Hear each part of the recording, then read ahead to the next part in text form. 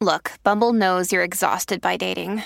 All the must not take yourself too seriously and 6'1" since that matters. And what do I even say other than, hey?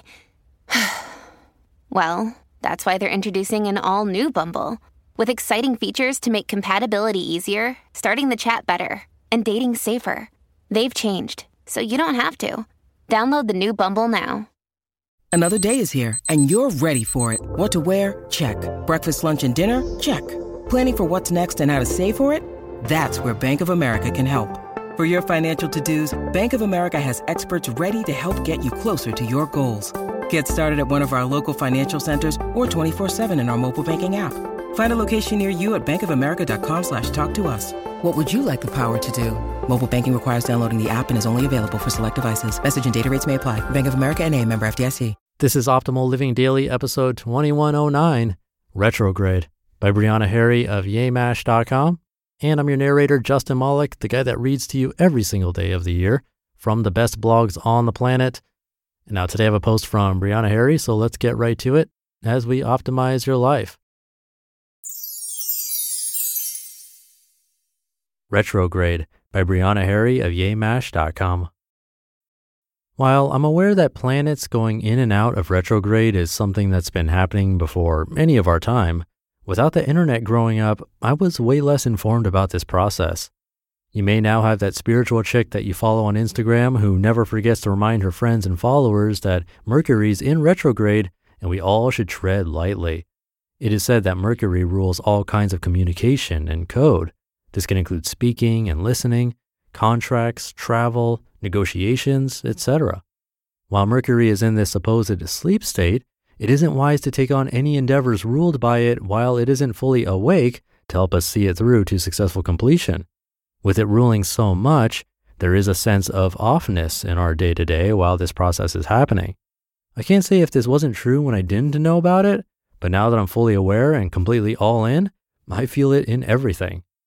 The retrograde period this July is exceptionally strange.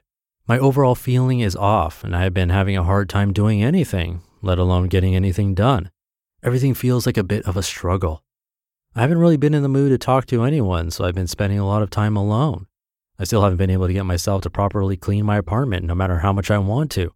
Even emotionally, I've been feeling very unbalanced and constantly questioning my value all of a sudden.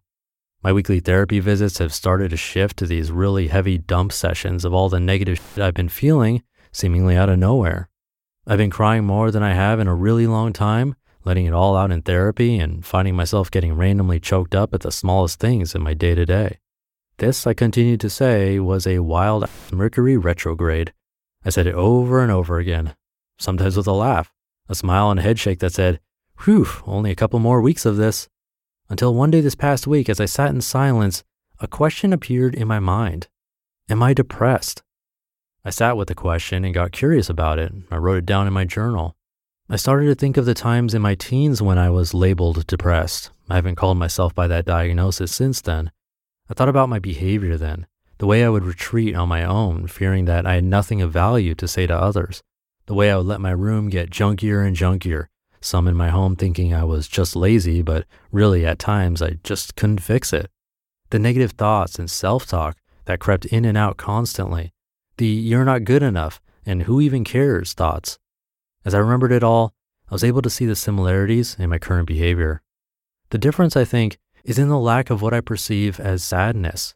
When I was a teen, I was without a doubt pretty sad in those moments. Now with all of my meditating and processing emotions in what I believe to be a healthy way, it's like that sadness isn't there. But in that silence, when I thought about myself as a teen, I did get a glimpse of some present sadness, just muted. Sadness like my anger that I don't give my attention to. I focus on joy. I stay busy and I keep my attention on living my life in a happy way. That's all I've done for a number of years. So in this space, what do I do with sadness, with potential depression, when I've separated myself so much from it? I decided that I've already learned exactly what I need from countless submissions to Mercury's retrograde period. During this time, those of us who are all in when it comes to this portion of astrology have a bit of a cheat code. We know when it's coming and what's coming with it.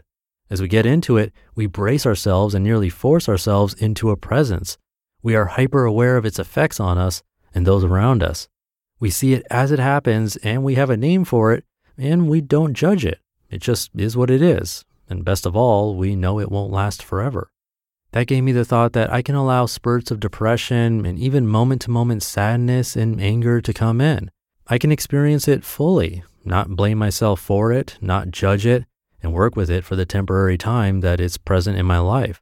I can extend compassion to myself and still guide myself into the places where I know I'll find joy when I need it most. During the retrograde, we are careful and deliberate, fully aware and experiencing its effects. The best of us can do this without committing to suffering. Therefore, I know that I can experience all things in my life for the sake of continuing to know and grow, even when that growth hurts. While I can accept that hurt for what it is, I don't have to call it suffering. For every moment that I'm more aware and more in tune with who I am, I think I can call it a gift. You just listened to the post titled Retrograde by Brianna Harry of YayMash.com. When you need mealtime inspiration, it's worth shopping Kroger, where you'll find over 30,000 mouth-watering choices that excite your inner foodie. And no matter what tasty choice you make, you'll enjoy our everyday low prices, plus extra ways to save, like digital coupons worth over $600 each week. You can also save up to $1 off per gallon at the pump with fuel points. More savings and more inspiring flavors make shopping Kroger worth it every time. Kroger, fresh for everyone. Fuel restrictions apply. All right, another short ending for the weekend, but I'm sure I'll be back tomorrow with commentary for Minimalist Monday. So with that, have a great rest of your weekend if you're listening in real time, and I'll see you tomorrow, where optimal life awaits.